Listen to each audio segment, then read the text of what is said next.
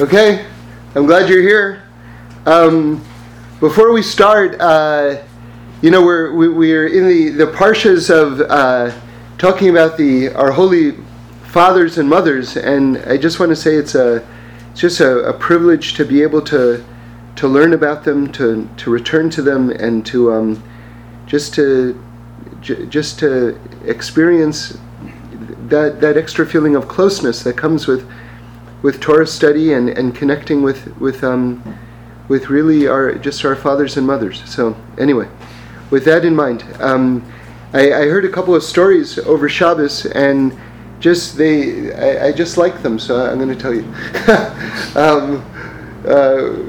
We heard them from the people that they happen to. So here's one. Just again, I'm always fascinated by examples of what we call Hashgacha Pratis, which means divine providence, how God is guiding the world. I'm just fascinated with that subject. So, someone said to me that this is someone who's been learning for, I guess, decades, but somehow through some connection he wandered into one of my talks, and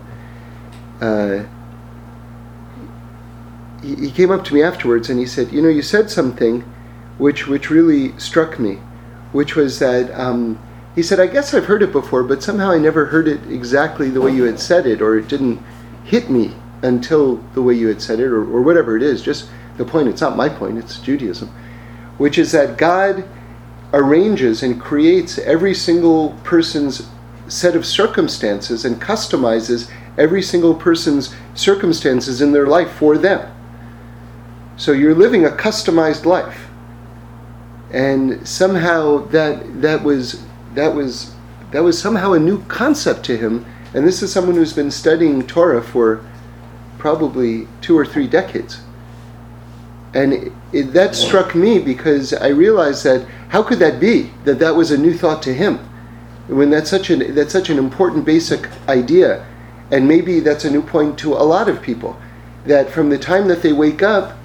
I always, if you want a visualization for it, I always think of a kaleidoscope.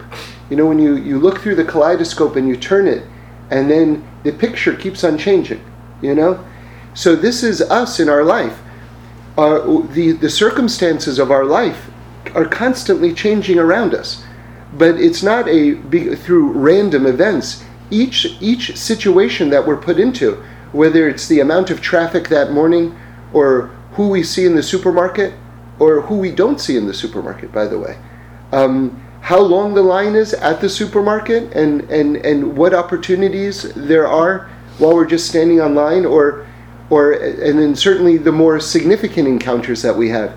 Each one of these things are customized and designed just for us by God. So we should understand that.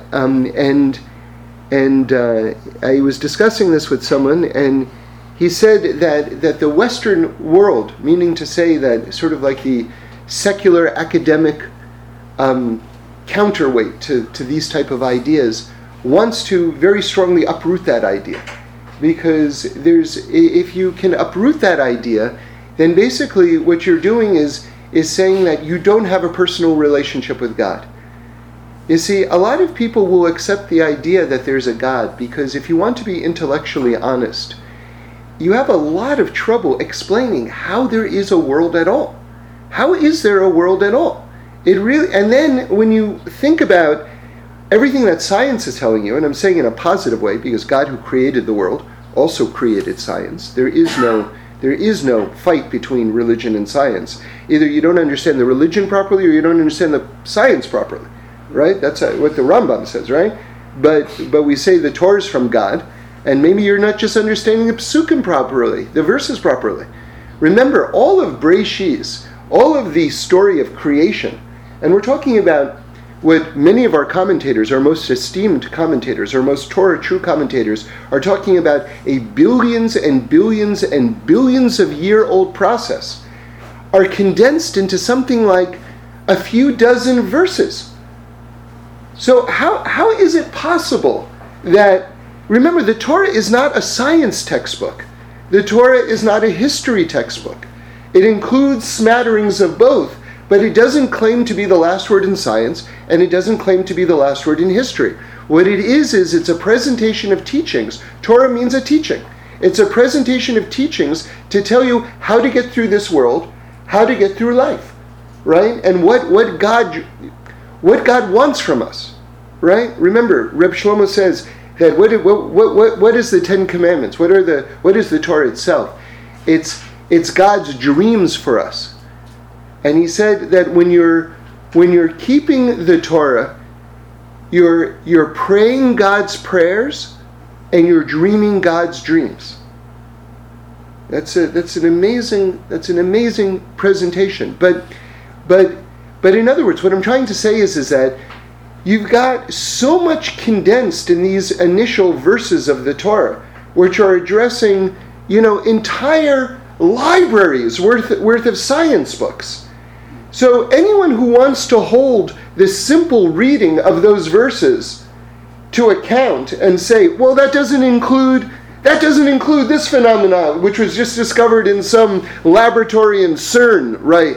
Or whatever it is. And by the way, we are finding more and more that the simple reading of the verses do contain what's being discovered in the laboratories of the super colliders in Europe and things like that. But that aside, anyone who wants to give such a simple reading in this way is really not understanding what the Torah is actually saying. Because in order to see these type of insights into the Torah, you have to go very deeply into the Torah. You have to go into the Kabbalah itself. You have to go into Hasidus. You have to go into all sorts of very deep ways of understanding these passages.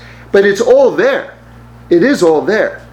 But one has to be respectful of the fact that in a few dozen verses, billions and billions and libraries worth of books are being condensed. Okay. So let's keep on going. So anyone, I believe, in my opinion, who's intellectually honest, has to account for the fact that where did the world come from? And how is it possible that even though we see a lot of chaos, like in Syria, there's all sorts of, this army's fighting that army, and this militia's fighting that militia, and it seems like total chaos. But if you look objectively at the structure of the universe, and I'm talking about from all the trillions of planets down to the subatomic level, what you see, including DNA and all sorts of things like this, what you see is an astonishing amount of order and stability. Again, human relations are very frenetic and chaotic, but the structure of the universe itself is quite stable, quite stable. So what becomes interesting is, you see, and also just to mention it, this field, I love the name of it, inflationary cosmology, right? It doesn't sound beautiful, right? That's the notion of the early moments of the universe, what we call the Big Bang. But remember, the Torah was talking about its own version of the Big Bang, which correlates thematically with the Big Bang exactly, thousands of years ago, where God took one physical point of existence, which was the foundation stone of the Beis Hamikdash, the Holy Temple in Jerusalem, and then just expanded it until the physical universe existed, right? That is the Big Bang. I mean, science is just using a different vocabulary to describe the same thought. But what happened there was that science had to come to grips with the fact that there is a beginning. Remember, from the time of the Greeks, there was this idea, which is really a crazy idea. I mean, I'm not saying that in a judgmental way, but I'm saying that just conceptually, it's a wild idea, that the universe always existed. I mean, it's actually, to my mind, it doesn't sound very intelligent. Because how can something have always existed? How is that possible? And in fact, science itself is now saying, well, that's not the case. But you have to understand that that idea was in vogue even in science, in the realm of science, for thousands of years. So it's only very recently that science has accepted the fact of this idea of the Big Bang, right? Which was largely built on, by the way, the work of a scientist with the last name Penzias, who is a Jew, right? And once you have the concept of a beginning, then wow, we're right. You can't run away from God at that moment, because who created the beginning?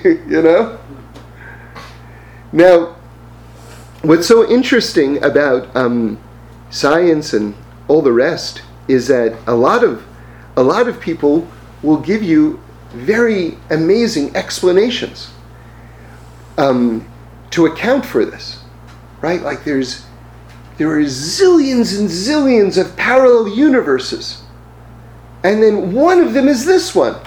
Well, what's interesting about that is, and they're all random, but one of them randomly happened like this. Well, but the odds are so against it. Yeah, but you have zillions and zillions of them. Okay, well, let's think about that for a moment. That means you now have to believe in unseen universes. Right? This is a big level of belief. You have to believe in unseen zillions of parallel universes, and then who created those? So what becomes sort of comical is that to avoid belief, meaning to say to avoid belief in a God who created the world, you now have to believe ever more amounts of stuff to get out of believing. So here you're presenting yourself as someone who, through science and academia, has escaped the trap of belief. And how do you do it? By believing way more than the believer. It's incredible, meaning to say not credible. So anyway, believe it or not, we want to talk about Abraham and Sarah still. We're gonna get to that. But the point that I wanted to make, just very simply, was that many people will accept that there's a God who created the world. But then, because it's very simple actually, it's very elegant to say that there was a creator. It's very elegant. You don't have to go to all these kind of like wild kind of sci-fi type theories. You just say, okay, there was a creator who created the world. But then the next giant discussion becomes, is that God who created the world involved in the world still? And is that God who created the world involved in my life? And is that God who created the world involved in my life and actually guiding me and actually wants something from me? You see, because you can believe in God and then you can believe in none of those things that I just said. And in fact, there were those thinkers, again, like in the ancient world, who felt like it was actually disrespectful to God to say that he was involved in our lives. How so? Like, I would think that would be the highest form of praise, that he's involved in our lives. Because you would demean God to make God, who's so mighty and so all-powerful, involved in whether or not you find a parking space because you've got a dentist appointment? How dare you? How dare you lower God to that place? Yeah, we say the opposite. We say that's an aspect of God's greatness, that he can have done such mighty things, and that, Reb Shlomo would say all the time, why are you making God so small? Right? He would say it with a broken heart all the time. Why are you making God so small? Meaning to say, if you don't think that the God who created the entire universe and who keeps it going and who created us and who keeps us alive, if you don't think that he can also find us a parking space, then you have no concept of what his infinity is.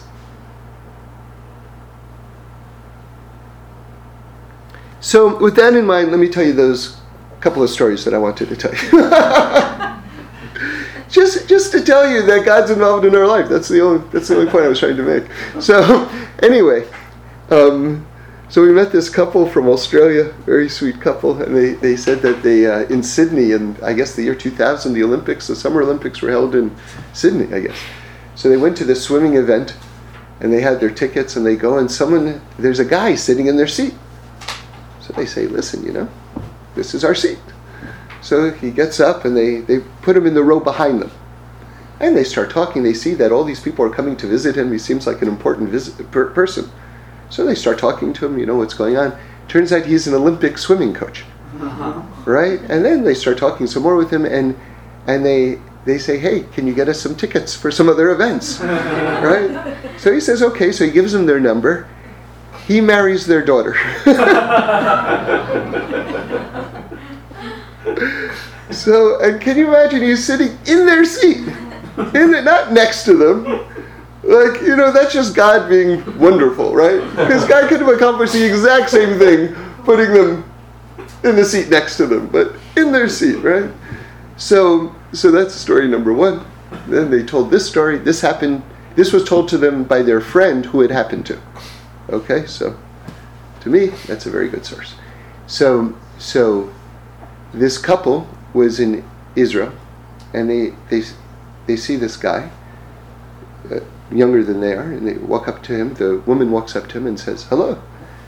And the guy just looks at her and walks away. And she's very hurt. She says to her husband, it's so rude. Why did he do that? Why did he ignore me in such a way like this? And he says, I don't know. So now, later on in their trip, they go to another event. That same guy is there. Which, if you think about it, why would that person who they just saw on the street be at this other event, right? If you, just to think about that for a moment. That in itself is interesting. And the woman is hurt from their last encounter. And she walks up to him again, and she says, I've known you your whole life. And I say hello to you. You don't say hello back to me? Right? Michael? Right? And he says, Michael? My name's not Michael. And she says, do you have a brother? He says, when I was adopted, I heard something about that, but I don't know. Mm. She put him in touch with his twin brother that he never met. Can you imagine? Wow. Can you imagine? Right? The way God runs the world? So,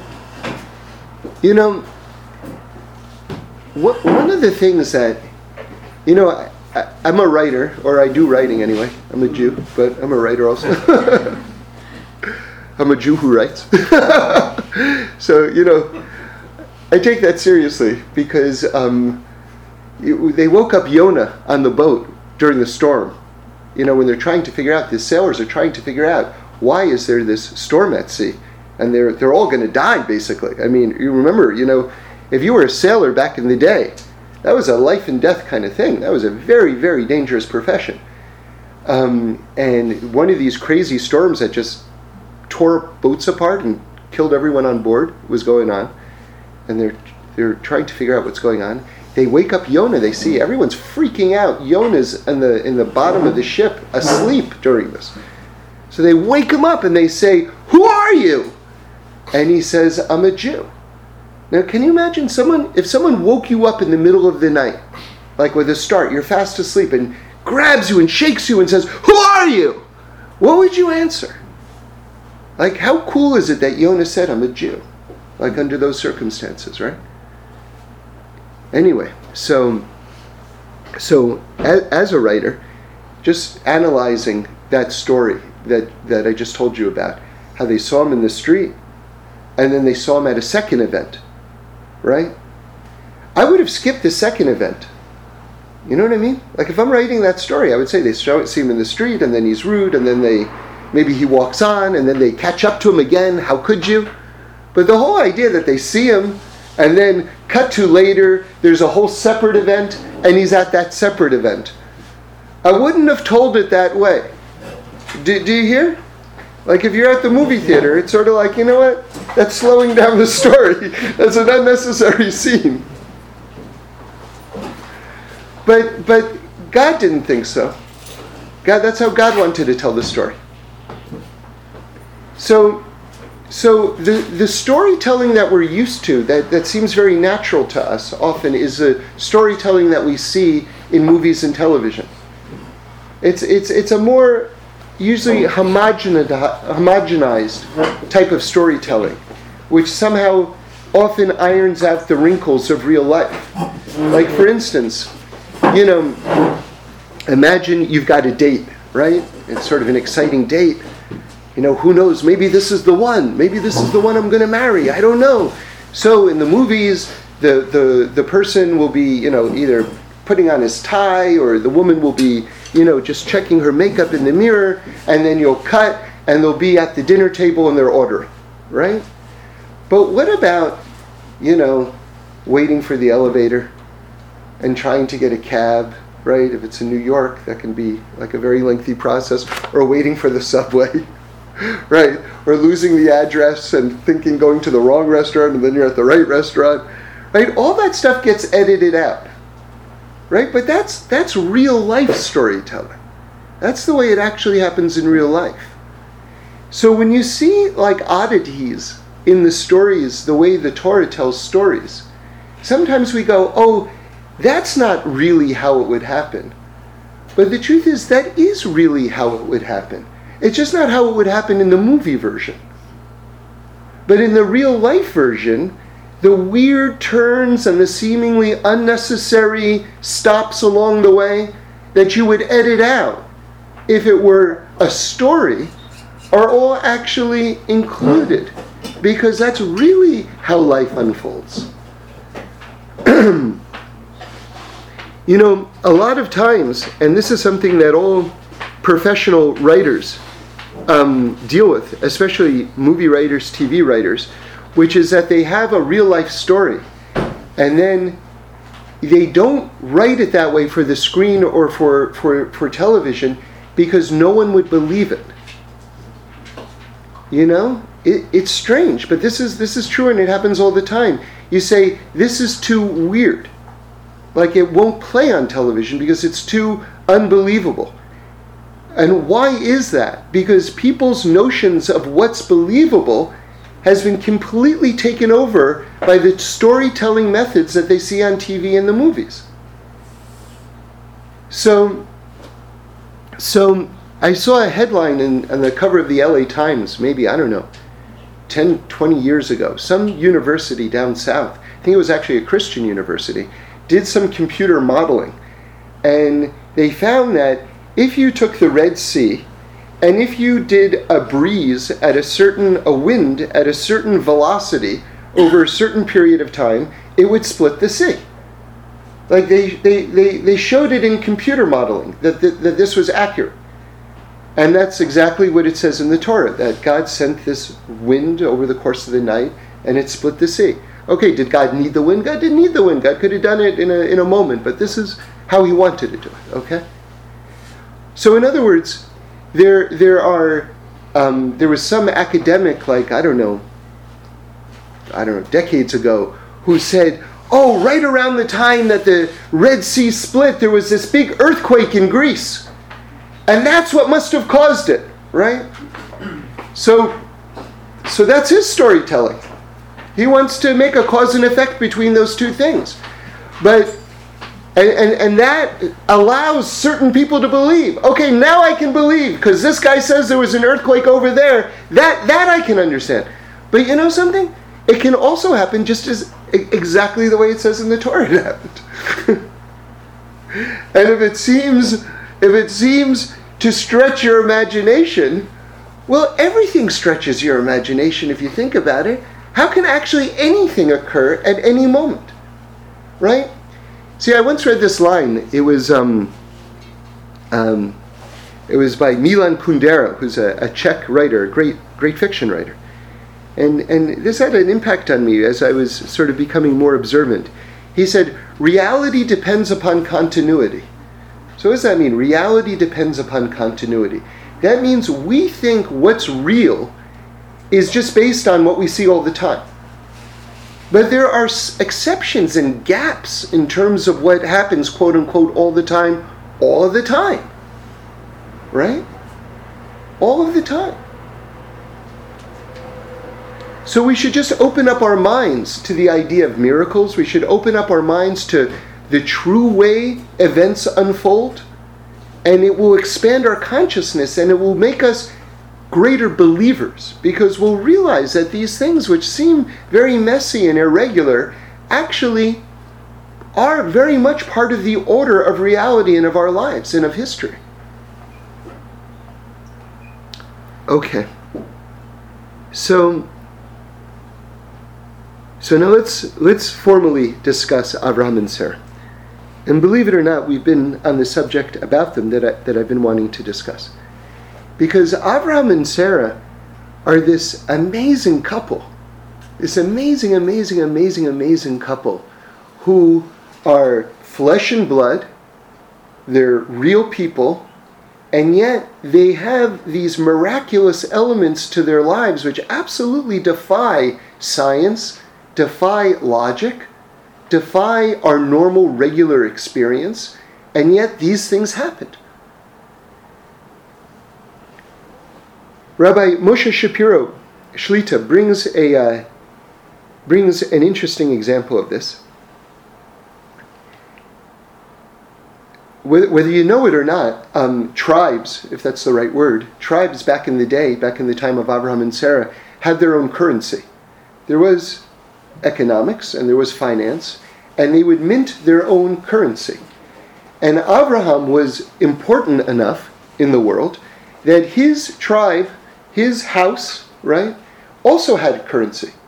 And it was known as the most trusted currency in the entire world.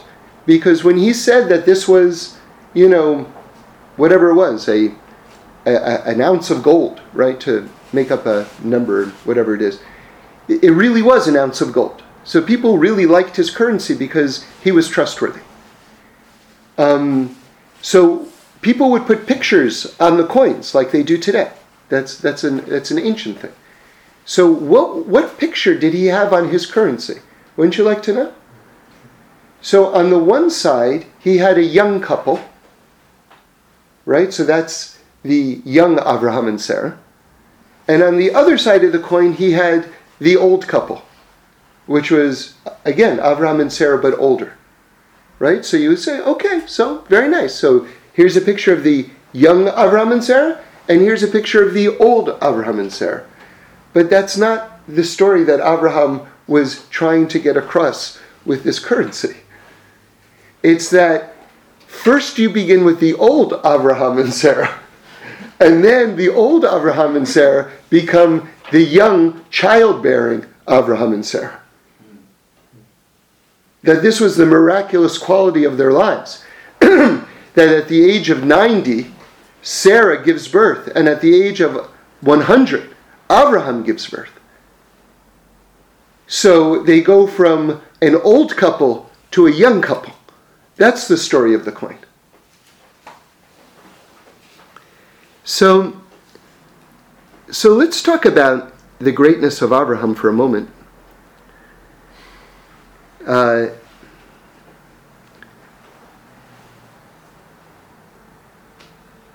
We read about the Akedah, and the Akedah is, of course, the binding of Isaac, and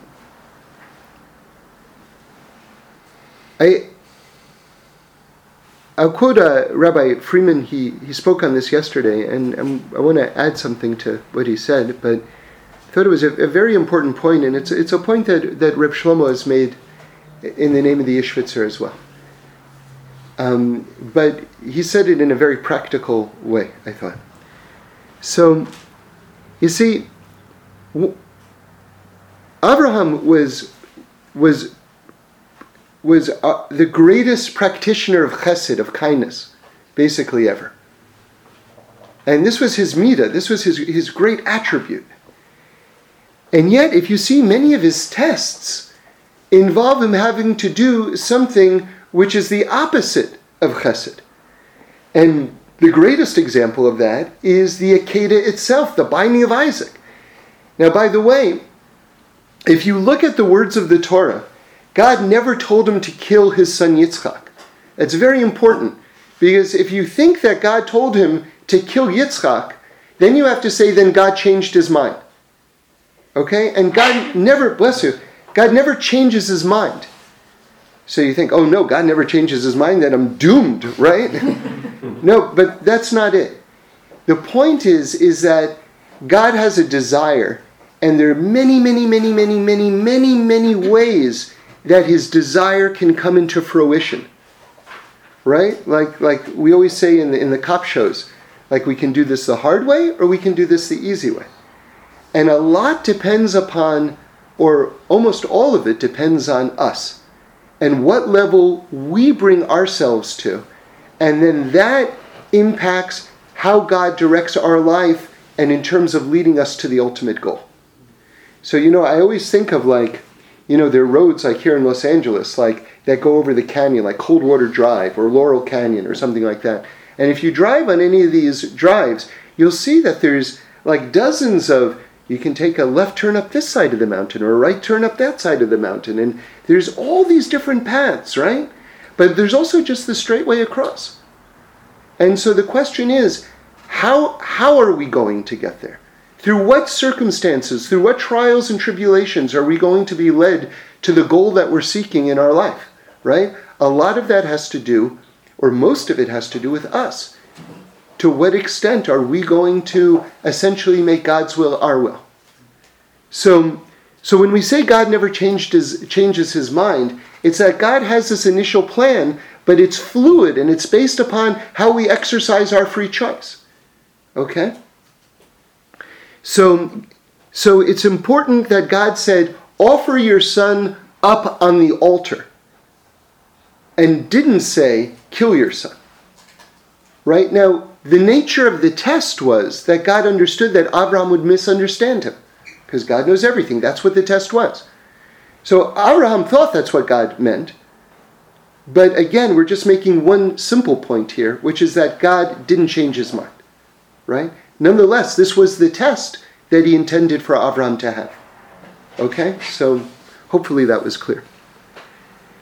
Now, can you imagine Abraham is the greatest Baal Chesed, the greatest practitioner of kindness, and he's confronted with this challenge that he thinks to kill his son? Who's this miracle baby, right? And we'll get more into that later. He's this total miracle baby. And who he's told is going to be the one who continues the Jewish line.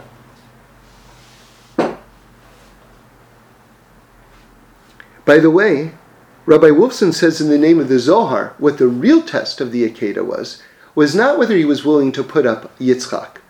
That, they said, wasn't even a question. Isn't that interesting? Like we think, oh my goodness, what a test. Would Abraham actually sacrifice his son?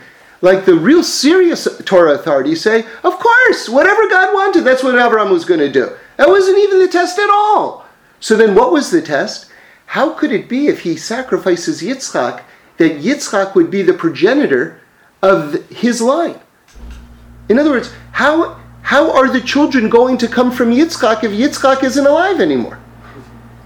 Which means God has contradicted himself. And that was the test. How can God contradict himself? How can God make no sense? Can I follow a God who's contradicting himself and making no sense? That was the test. That's according to the Zohar.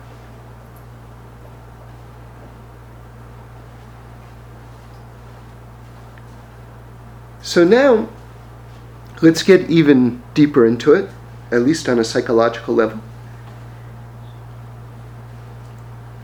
And this is really the point that I wanted to make. We're just introducing it now. And this is what Rabbi Freeman said. There are obviously thousands and thousands of commentaries on the Akedah, right? You can understand it from all different angles. But let's focus on this, because this, I think, is a very crucial teaching for how we live our lives. and in terms of, especially if we want to be deep, really deep Jews, deep people. You see, Abraham could have said, God, I'm the one who does kindness. Why are you asking me to do something like this? This isn't what I do. This isn't me. And a lot of us have certain images of ourselves.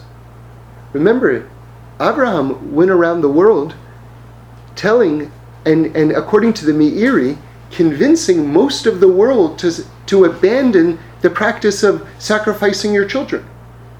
Now, can you imagine, even if you were a humble person, right? I imagine Abraham was extremely humble. Even if you were a humble person, you would probably have a sense of accomplishment that you traveled around the known world at that point, telling people don't sacrifice your children anymore, and that they listen to you, right? And now can you imagine, after probably decades of doing that, and actually changing the world, you're going to sacrifice your own child? Right? What would you think of yourself at that moment? You would think that, am I really going to upend my whole life's work? Who I am is kind of based on this one thing, and now I'm not going to do this. Now I'm going to do the opposite of that thing. There's so many confounding aspects to it. Let me tell you something. Reb Shlomo, I was walking with him one time. It was on 79th Street. I can picture it in my mind as I'm saying it. It was on the corner of 79th and Broadway as we were walking up from his shul. And we passed a poor person. And Reb Shlomo gave him money, and I didn't give him any money. Why? Because it was Erev Shabbos, and I had already changed for Shabbos. I wasn't carrying money anymore. And Reb Shlomo turned to me and he said, it says in the Gemara, you're not allowed to pass a poor person without giving them money. And when he said that to me, it got so much in my bones, to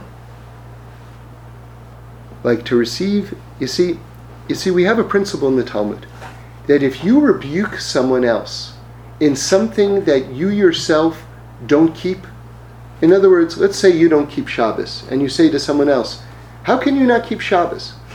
That person, it says, is not going to listen to you. Because if you yourself don't keep the thing that you're rebuking someone else about, it bounces off them. That's sort of like the metaphysics of it, right? So when I heard that, I thought to myself, well, probably if that's true, the opposite of that is probably true. Meaning to say, if there's something that you keep amazingly well, and you say to someone else, hopefully in a very nice way, why don't you keep that? Probably gets into their bones unbelievably, right? So who was better to homeless people and poor people than Reb Shlomo?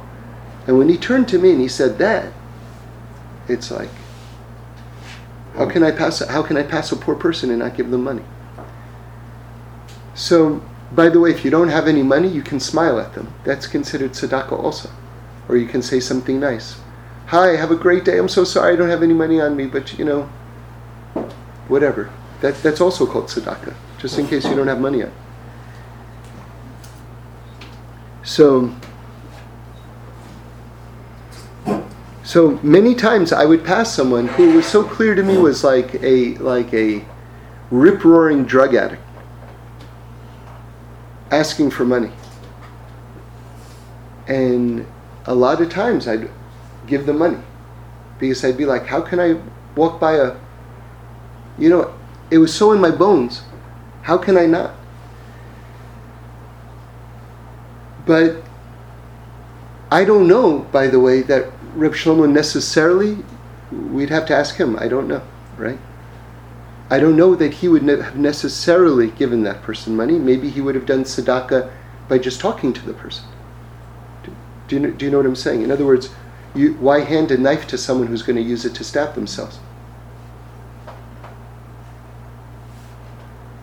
So, but for me then to start walking by people like that and not give them money, because over the years I had thought of myself as the one who would never not give money.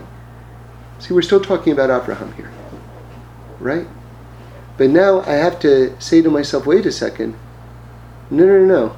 That's not the situation to do in this. That's not what God is asking me to do in this situation.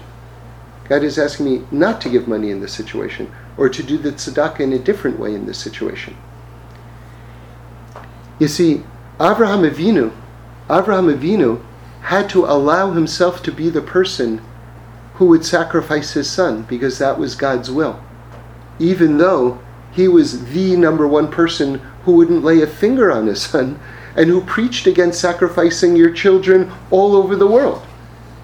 He had to allow himself in his mind to be someone other than who he had been thinking who he was up until that moment.